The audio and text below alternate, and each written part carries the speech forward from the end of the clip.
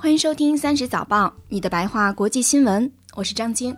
你们之前可能听过我的另一档节目声东击西，30早报是由声东击西和30实验室为你联合推出的，2018年1月正式开播。如果你喜欢这档节目的话，欢迎你把它推荐给周围的朋友们，也希望大家能够在苹果的 Podcast 或者其他播客泛用型客户端上为我们打分写评论，让更多的人有机会听到这档节目。今天的第一条新闻是关于英国首相 Theresa May 的一个最新的强硬举动。在周三的时候，英国首相 Theresa May 宣布，在英国的23位俄罗斯的外交人员只给他们1个星期的时间离开英国。这是近30年来英国对俄罗斯最严重的一次外交惩罚了。这一切要从3月4号说起。66岁的一个俄罗斯人 Sergei Skripal 之前是一个俄罗斯的军情机构的军官，但是也是英国情报局的双重间谍，现在已经退役了，在英国的 Salisbury 买了一处房子安了家。3月4日，他和他33岁的女儿 Yulia 被发现不省人事地躺在购物中心的长椅上。医院诊断出父女俩是被下了神经毒剂，现在还情况危急地躺在医院。其余20多位路人，包括急救人员和警察，都因为多少接触了神经毒剂而被给予治疗。所谓的这种神经毒剂 Novichok， 它是苏联大批量生产的一种毒剂，或是粉状或是液体，通过让呼吸和心脏停止来杀人。路透社的报道说，这种毒剂比我们知道的沙林毒气的致死威力大5到10倍。而纽约时报的报道说，苏联解体的时候，这种神经毒剂剩下的库存足够杀死几十万人。而包括这种神经毒剂的任何化学武器都已经在1997年的化学武器公约中禁止研发和使用了，俄罗斯也是这个公约的签署国之一。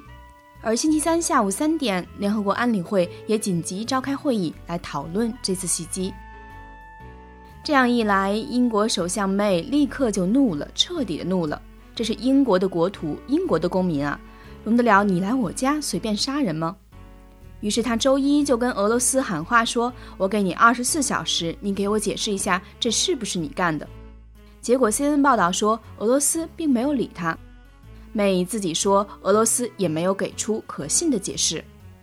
这样一来，他更加怒了，说你大国俄罗斯，要不然就是无能到连自己兜里的毒剂都看管不好，要不就是你干的。你24小时内给我的这种态度，表示你完全不重视这件事情的严重性。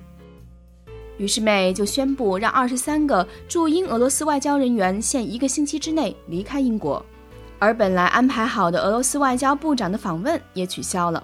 夏天在俄罗斯举办的世界杯英国皇室也不会去看了。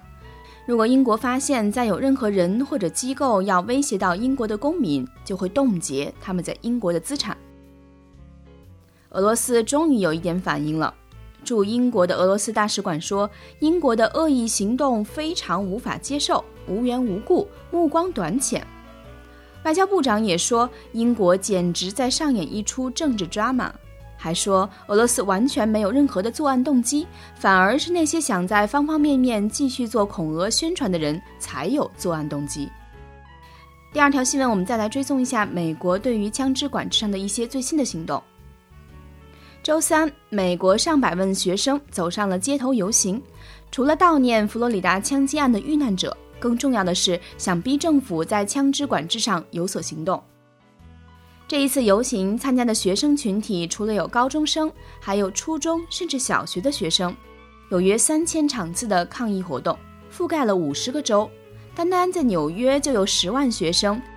芝加哥的公立学校为了配合学生的抗议活动，甚至改了上课的时间。抗议的主题是 Enough， 够了。抗议学生希望政府能够出台法律，禁止出售大容量弹夹和突击武器，实行更严格的背景审查。很多场抗议活动特意设置成17分钟，目的是为了纪念17名佛罗里达枪击案中遇难的学生和职员。当然，在美国的一些非常保守的地区也有不想参加的。虽然这些地区也有一些抗议活动，但当地更多的人不太喜欢枪支管控这个概念。他们相信的是第2宪法修正案赋予他们的持枪权利。一名16岁的学生就表示，很多人说枪支管制，其实他们就是想禁枪，可是枪击案的原因不在枪，是在于犯案的人。还有一个学生在游行组织者在台上念完佛罗里达案中受害者的名字之后，冲上去夺走了麦克风，喊道支持第2宪法修正案。在纽约这类的地方，老师、校长甚至会加入游行，但是在这里的一些学校，当有零星的几名学生表示想要游行，老师就会找你谈话，跟你聊校园安全以及对他人友善的重要性。个别学校还会拿考勤吓唬学生。第3条新闻发生在非洲的肯尼亚。在非洲的肯尼亚的 Boringo 县，原先这个地方的经济一直不太能发展得起来，但近2年靠着杀驴这个产业，当地很多人的日子开始有一些美滋滋。本来驴在非洲是负责劳力的动物，而这2年由于中国对驴肉和可以做阿胶的驴皮的巨大需求，像 Boringo 这样的地方就顺势而上了。这的确养活了不少人。经济学人去采访的一个屠宰场就雇佣了大概400个人。有工人说，虽然他家在200公里之外的地方，但来这里打工的话，每个月能赚约$200，一份在肯尼亚算不错的收入了。而且工人还准时会付薪水。